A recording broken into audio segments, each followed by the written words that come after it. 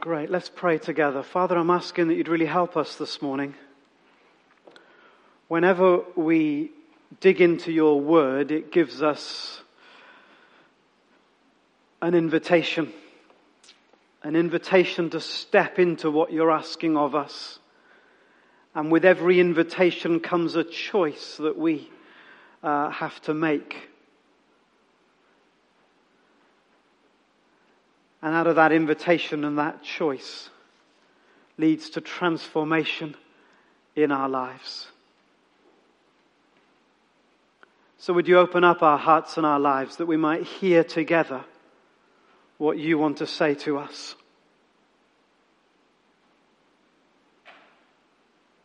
Would you help us in the way that we think? Would you help us in the acts of the wills of our hearts?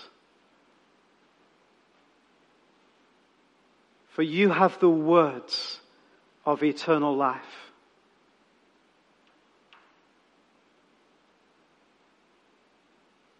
And so be our help and our guide, we pray. In Jesus' name. Amen. So we're in week 3 together of a series called Influencer, based on the life of Joseph. Story of Joseph in so many ways is dead simple. He was a young, ordinary lad living in relative obscurity, and God put his hand on his life. God began to speak to him about what one day would be true, and as we saw last week, God put a dream, a vision in his heart of all that one day would be true. And it was a dream, a vision that was going to hold on to Joseph's life through all kinds of difficulties and circumstances, that would hold on to his life through thick and thin, until one day there was breakthrough and he soared into what God's ultimate purpose had been for his life. And in so many ways, that story is our story. God puts his hand on us. We might think we're just ordinary. We might think that we're living somewhere in obscurity, that our life amounts to not very much. But God put his hand on us. He gives us dreams and purposes. He reveals his plans to us, that we too might navigate our way through the journey of life, breaking through to the purposes that God has for us.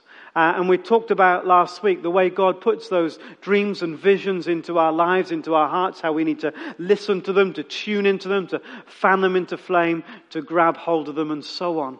Because it is the calling of our lives, whether it be or wherever it might be, to become influencers for God's kingdom. Jesus said, you are the salt of the earth and the light of the world.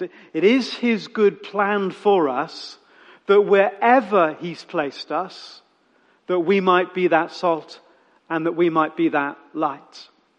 I'm going to think a little bit this morning about how that works out within families. I need your help to think of family in its broader sense. Does it apply to biological families? Yes, absolutely it does. But family is much more than our biological family. Families is the people that God calls us to share our lives with, the network of relationships that make up our lives, the oikos. The term that we often use. Greek term meaning household, those who live interdependently and interconnected one with another.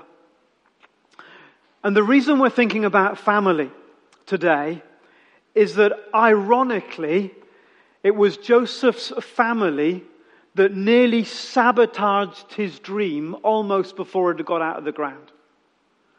So no sooner had Joseph had these dreams about what God would one day do in and through his life, than his family seemed to rise up and sabotage it. His father sends him out into the fields to meet his brothers, and we'll remind ourselves how reckless that would be in a moment's time. And his brothers, as soon as they saw him coming, plotted, as it said in our reading today, to kill him. So the very people that should have created a secure, confident, nurtured environment for Joseph were actually the very people that were undermining what God was doing in his life. The very people that should have created a springboard into which Joseph should fly are in our story the very people that are undermining the work of God that's already taking place. And that's the story of families, isn't it? Families can be absolutely brilliant. They can provide this framework that helps us grow in boldness and confidence, a place we can step out from and come back to, a place where we know we belong and we know who we are and we know what we're about, that gives us energy and confidence as we go out into the world. That can be family. And we all need that. Which is why when it doesn't work, or perhaps in your experience you feel like it hasn't worked, it's so painful. It can be so debilitating. It can so mess us up on the inside and the out. It's God's plan that we're in families that build us and create a launch pad for all that he has for us into the world. And when our families are not that, it becomes sometimes so hard, so painful, and so destructive. So if we as a community of God's people are going to win at any level, then we have to win at the family community level. Winning at celebration, that'll count for something. But winning at the family level, that bedrock of relationships from which we can launch into the things God asks us to do, will be absolutely critical. And as you've heard me say, perhaps in all kinds of different ways and in different places, what we need in our community, in our big sense of community, is a whole network of interrelating communities that build that strong foundation and that springboard into what God has for us. You'll notice that when Jesus began his ministry, that's exactly what he created. He gathered a family around him from which his ministry could and would and was eventually launched. So we have to see it work at the family level. And that's why I'm going to pause this week and next to think about Joseph's father, today Jacob, and next week Joseph's brothers, because they were all somewhat less than what they should have been. The issue for Jacob seems to be this in these verses. He had become too busy in quotes, for his family. Somewhere along the line, Jacob had become too preoccupied, too distracted, too unconcerned to appreciate what was going on with his children. The result of his disengagement was to turn out to be massive.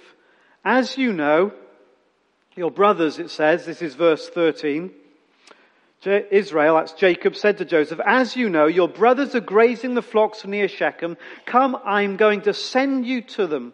Very well, he replied. Jacob, too busy for his family. What had gone on in Jacob's world that he was sending his youngest favored son out into the fields with his brothers that hated him and had already murdered a whole village? Remember that story? What was Jacob thinking? Had Jacob become so disengaged with his family, did he really have absolutely no idea how much the brothers hated Joseph? Was he totally switched off to the dynamics that Joseph had fought with his brothers since the day they were all born, that he would send Joseph out into the fields and expect everything to be fine? In fact, was Jacob even thinking at all? Was he unaware of the danger? It would seem so. Was he unaware what these men were capable of? It would seem so. Did he have no idea what the impact would have been to have given Joseph a fancy coat? It's interesting, isn't it, that the coat gets a big mention in lots of kind of retellings of the story. That the coat was a long ornamental robe that was just in stark contrast to the clothes they would have normally worn, and the clothes they would have normally worn were clothes fit for purpose, and that purpose was to work. So effectively, Jacob gave Joseph this big gown that effectively said, "You're too precious, you're too special, you don't need to work like the rest of your brothers." I mean, how's that going to go down in the family? Try that if you dare as a parent. It is a strategy, but dare I say it, not a very good one. So there's all this dynamic going on, and Jacob seems completely clueless. And it's not the first time that he seems to be so disengaged and disinterested that as a father in the family, he completely misses the plot. When Dinah was raped, you may remember, and then the brothers killed the whole village as a retaliation, Jacob does nothing. In fact, that's not quite true. He does something. He gets a little annoyed about the reputation, his own reputation, and how that might be at stake because of what had happened.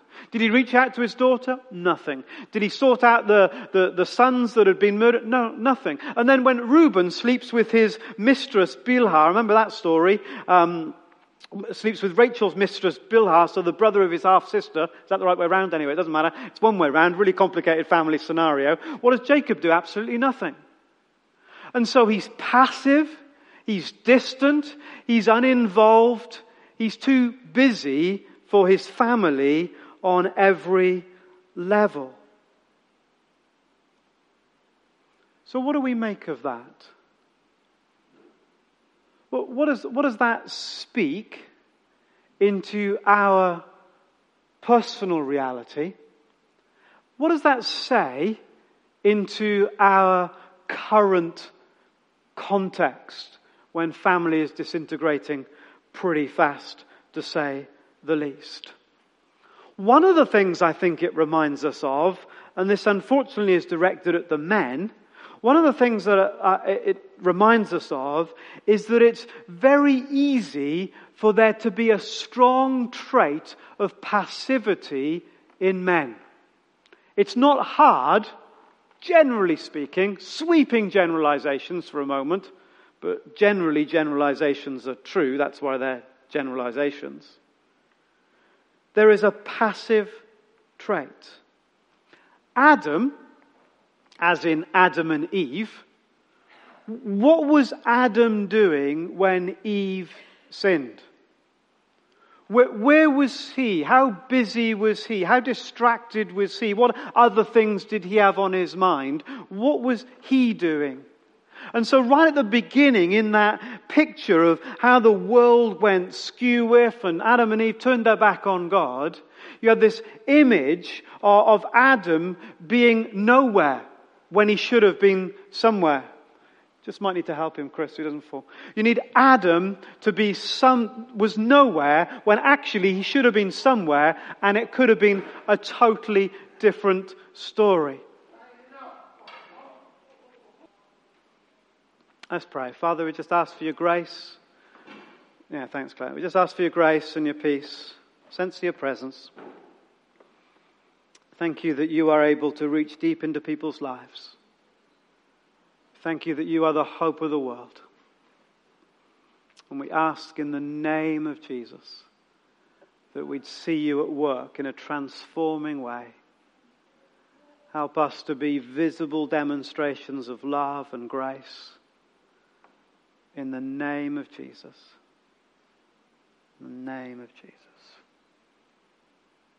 In the name of Jesus. Amen. So, there is a frailty, a weakness towards passivity, and that comes through sometimes in the way that we father. And it causes me anyway, I don't know about you, to think about what are our weaknesses as fathers. Now, again, if you're a mother, some of these things apply to you. If you're not a father biologically, then all of us need to be fathering some people. We're all called to be discipling others. So the people that are around you, that you have a kind of relational responsibility for, where is your weakness in your fathering? So, we saw that Jacob was way too passive. In fact, ironically, at other times he was way too controlling. Perhaps when, definitely when Jacob wanted to marry Rachel, and Jacob wanted, and the uncle gave Leah. You can see how that angered Jacob in such a way that when the family came along and the two wives came along and were competing one with another, Jacob came very controlling in that situation. And then at other times he was incredibly passive in that same situation. And so it's not we're one thing or another. We can be multiple things and different shades of grey as we go through. So sometimes we can be way too passive. Sometimes as fathers can be way too controlling. That forces children to feel like they need to be either perfectionists or makes them terrified that they'll fail. Either perfectionist or terrified. They're perfectionists because a controlling father says nothing is good enough. I've got to get it right. Or I'll always get it wrong because nothing is good enough. Fathers can be inconsistent as well, leading to confusion, and it robs the home of that sense of safety and security and all the rest of it. But we're thinking typically this morning about this strain of passivity that we see in Jacob too many times. So imagine Joseph for a moment. He's been sent out into the fields and he's just wandering around. In fact, it says that a man found him, verse 15, wandering around in the fields and asked him, "What are you looking for?" And of course, Joseph is looking for his brothers, but I suspect half hoping that he won't find them. How can he disobey his father and not go to his brothers? But how can he go to his brothers? So, if you ever had something you know you need to do but don't really want to do it, and so you just keep putting it off, don't you? And he's wandering around the fields. And this man bumps into him as he wanders around the fields hoping that it might never happen. And in the end he heads towards his brothers. Are fathers still too busy, quote, still too busy for their families? So effectively, Jacob's lack of interest in the family sends Joseph into a scenario which by the end of the chapter will have him in a pit and his God-given dreams appearing like they're in absolute tatters. Are fathers still too busy for their families? Now, I think that we've seen all sorts of good changes. We talk, don't we, about the contemporary dad who's very hands-on. And I think there are new generations, depending on which generation you are, of fathers that are perhaps much more hands-on with parenting than perhaps their fathers were, or certainly their grandfathers were. So, in a sense, there's a huge shift in the right direction, providing families are sticking together. However, there is still, I think, in the contemporary dad, that strain that I was talking about some moments ago, where it's easy to be distracted, where it's easy to become disengaged. You see, men are visual. That's why lingerie is so popular. Men tend to respond to what they see.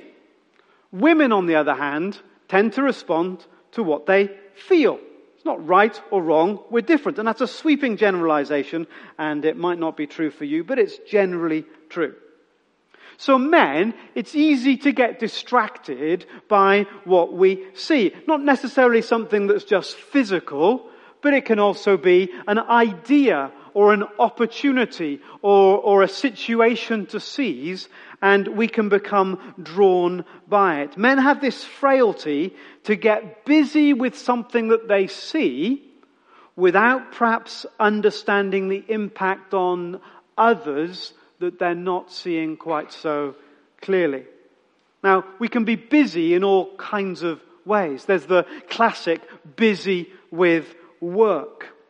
When men are able to see a window of opportunity, be it their career or whatever it might be, and they will give themselves wholeheartedly to it.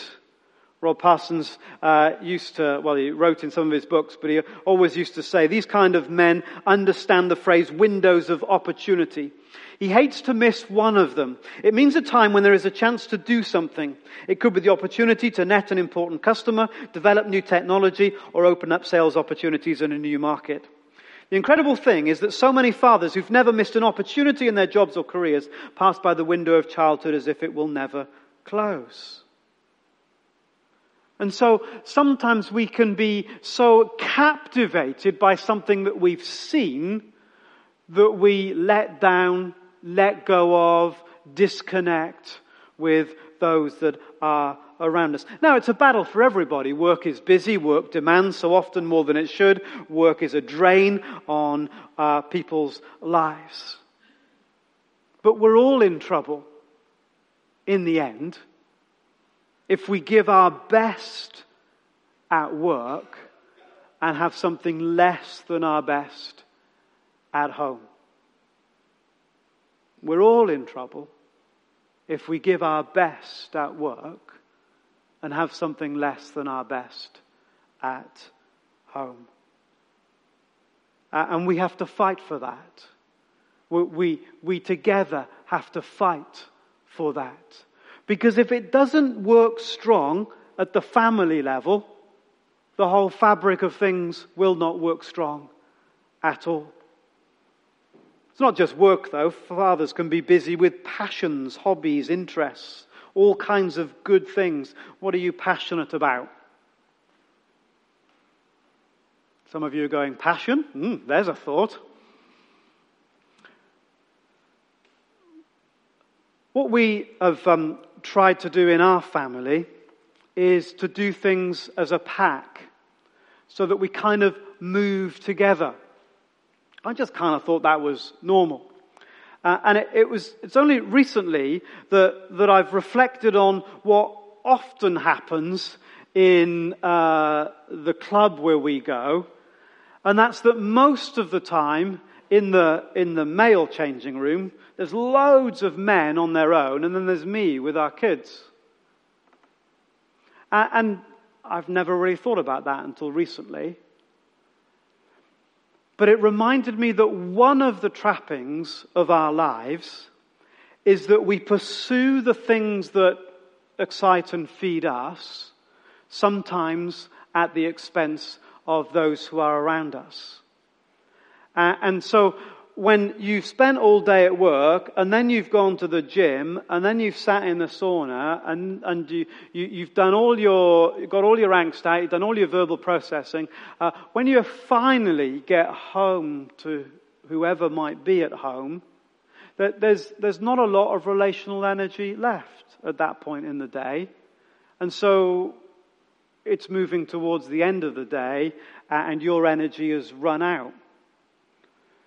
So I'm fascinated, and sometimes the boys and I sit in the sauna with all these men, and they're giving it like this to each other, and you women won't understand that because you know that men don't talk. They just don't talk to you. But they're giving it all in the sauna, and when they get home, there's no words left, because we haven't got very many words, us blokes, you know. So we have to be careful how we sow them. And it's not that any of that stuff is wrong. It's just that it's so easy to perpetuate this environment where most of the stuff happens individually, and then when we come together, we expect it all to be good. And the tragedy is that sometimes when we come together, we haven't got enough energy, the most emotional energy, to invest in whatever it is, those relationships, to make them happen in the way perhaps we want them to, or that they could. Now, that's only a snapshot. There are other snapshots that are totally brilliant. On a Saturday morning, we're on the touchline. One of our lads is playing in one of the local Suffolk leagues for his age, and there's a whole load of dads all along the touchline cheering their guys on. And I was just sharing the contrast with you that I've seen in those two places, and wondering what it says about our rhythms and the way that we need to do our relationships and the way we spend our time and so on and so forth. But there's another type of busy. There's another type of busy that doesn't look very busy at all. And that's the busyness with self. Sometimes we find ourselves, and this isn't a male trait, this is a human trait, where we are emotionally drained and we spend all day too busy with our own weariness, too busy with our own heartache, too caught up in the things that are overwhelming us, that are pushing us down, that are crushing us, that we can't reach out because we're just overwhelmed with the weariness that we feel.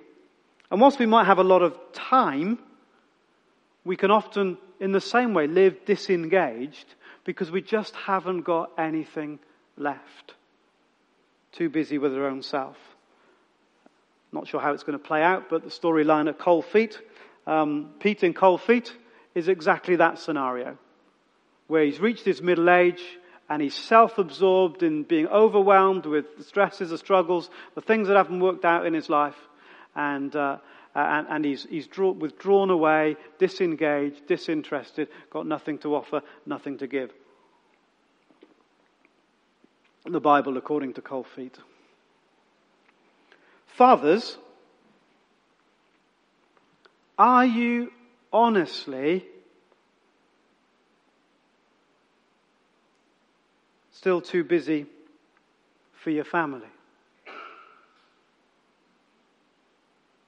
And what would the others in your family say? If you're going to ask them, brace yourself for the answer. If you're going to ask your spouse or your kids, be ready for the answer. Or perhaps more poignantly, is there something going on, as there was with Jacob, in your family dynamic that you have been too busy to realize or to truly engage in? So how do we step in? How do we step into what God is asking of us as fathers, both in natural fatherhood, both in missional communities, small groups that we lead, other relational networks that we're responsible for, in the father role that we have in those environments? How do we step in and make sure that the stronghold of passivity, the stronghold of being too busy, is broken? Firstly, I think we need to make sure, obviously, that we be present. We all know, and we've all had it spoken back to us, and we all get irritated by it, that love is spelt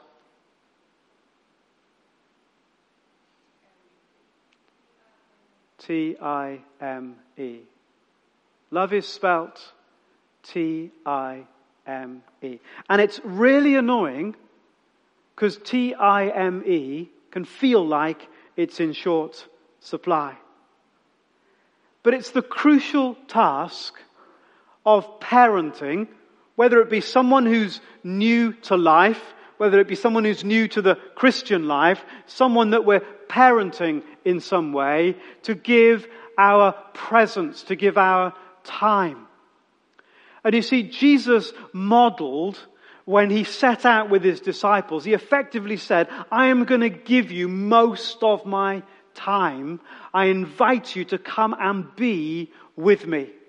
And that was the first value that Jesus exerted over his disciples, was that they should be with him, that time would really matter. And why is time so important? Because most of the lessons of life are taught not just by instruction, the things that we say, by people watching the way we behave and the things that we do.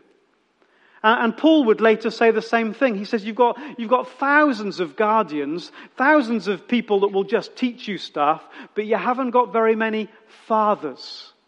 And in that culture that Paul was addressing, the children would learn all the elementary rules of life by going to a teacher. But then once they'd mastered the principles, they would then go and stand at their father's shoulder in order to learn how to really live. And Paul says you've got loads of people that just tell you stuff, but you haven't got many fathers. Many people allow you to come and stand on your shoulder, stand behind your shoulder and really learn from you. And what our kids have learnt the most from us has got nothing to do with what we say. But it's got everything to do with the way that we've allowed them to see us and to be present with us because we are present with them. That's why this course on the Sunday morning, starting on the 2nd of October, is absolutely important. And many of us need to get ourselves there because it's going to help us think about not how we tell our kids the stuff, but how we be the stuff and draw them into an environment where they can model and watch what we do.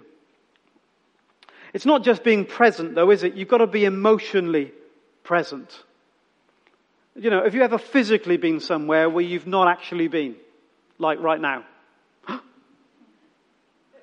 You've got to be emotionally present. Evan sometimes says to me, and don't you dare repeat this to him, Evan sometimes says to me, I hate it when you go, yeah, yeah, yeah. Because what he feels in that moment, and sometimes you go, you're not listening, are you? And I'm a clever enough dad, I've got 4, I'm clever enough now to be able to repeat it back even if I'm not listening. Okay, so he goes, what did I say? So I can tell him what he said, but I've made him feel that I'm not listening. So it's not just that I'm there, somehow I've got to be proper there. I've got to be emotionally present. And in order to have these times where we're present and we're emotionally engaged, they've got to be planned. And sometimes, because we are weird probably, but sometimes I know the observation that we feel a bit weird, because we plan quite a lot, family time, we plan family goals, we plan things we're trying to do together, because we know unless we plan certain types of time together as a family, the relationships and the interaction just won't happen. And in the same way that we plan things that we want to do in other spheres of our lives, where we will plan in the same way, meal times, for example, crucial time. And what's the goal of the meal? Is it that we all have the food and wash up and clear up? No, not really. The goal is that somehow we've connected in a way that's deeper than just the food. The food becomes just a means, just a mechanism by which we connect with each other's lives. And so there's different ways in which we need to plan. One of the ways I think that we need to plan is to make sure that we have things that we do with our children that we can carry on doing with them. And it's the same if your child is in a missional community, if you're spiritually fathering someone, it's exactly the same. Unless you have things that you do together, it's very hard to sustain the relationship in some kind of isolation. So over the years, as a family, we've swum a lot. The reason swimming works for us is that we can all do it. And it's been one of the ways that we've made sure that as a family, we keep connected. You might hate swimming. That's cool. Find something else that does exactly the same thing. So we need to be present, we need to be planned, and that involves us being practical. And this is more, I think, about us internally than it is about outward practice. You see, if we get to those spaces in the day, if we get to the meal, the family meal, so the focal point of the day, and we're all too exhausted to care, it's a pretty naff meal. You've had meals like that. We've all had meals like that. But if the family meal is going to be the thing that really matters, then we need to approach that moment with a level of energy that we still have. And so there are practical ways in which we need to rhythm our lives so that when we get to those moments, we've actually got something to give. And you know what it's like. It's like turning up at small group and not having anything to give. It's all a bit, because everyone's, And if everyone goes to the meal, what's the meal going to be like? And as fathers, as mothers, as leaders in a missional community, small group, you have the responsibility of setting something of some of the emotional energy that goes on in those spaces. And so, very practically, we need to make sure that we're not always exhausted. We need to make sure that we're not always distracted. Home is full of distractions, isn't it? Maybe not. Maybe your home's just perfect. Maybe it's all done. But usually, in a normal person's home, Because there's always the things that you still haven't done that need to be done. There's always the list. There's always the other things that need your attention. Can we play? Just let me, and then we'll play. Hands up who uses that strategy as a parent. The rest of you are lying. Can we play? Just hang on, and the brilliant thing about being a skilled parent is you can fit several things into that just let me slot before you get to the play. It's bedtime. Oh, shame. Off you go.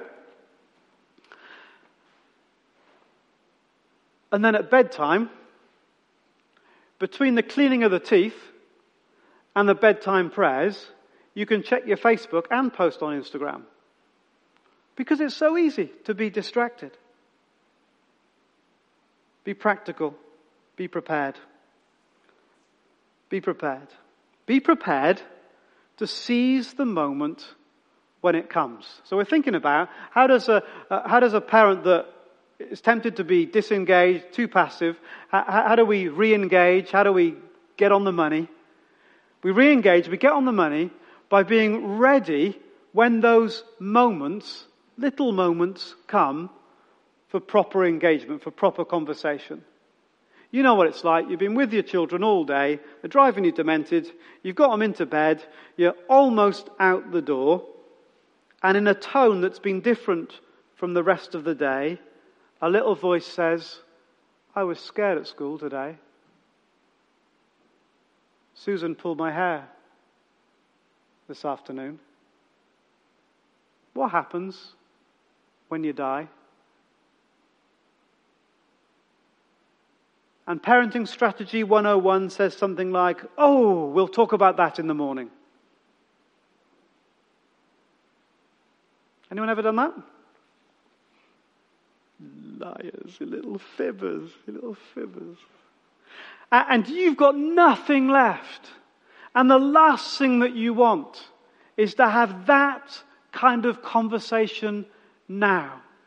But there is a little door of opportunity that has opened, and I promise you, in the morning, it will be shut. And somehow, with God's help, give us wisdom and insight to see and to seize the moments when they come. We'll talk about it in the morning. I doubt we ever will. It doesn't get any better when kids get older. When as teenagers or older than that, they barge into your bedroom in what feels like the middle of the night and lie on your bed. Are you asleep? Well, our eyes are shut and the lights are off. That should give you a clue, but we're not really asleep now.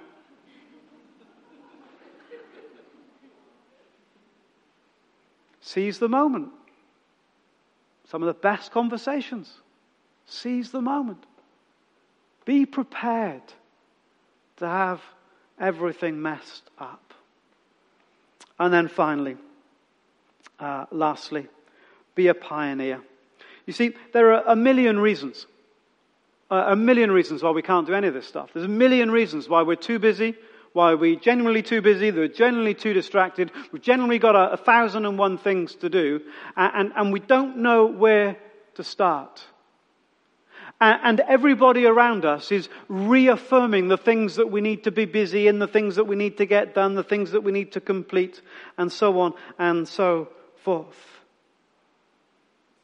But maybe we need to be pioneers.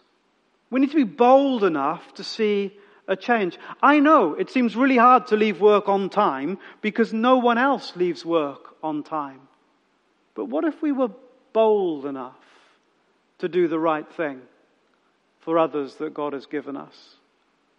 No one else has gone to the kids' sports day, but what if we were bold enough to ask, could I go for a couple of hours to my kids' sports day, and this is how I'll make up that time, or this is the arrangement that I can come to?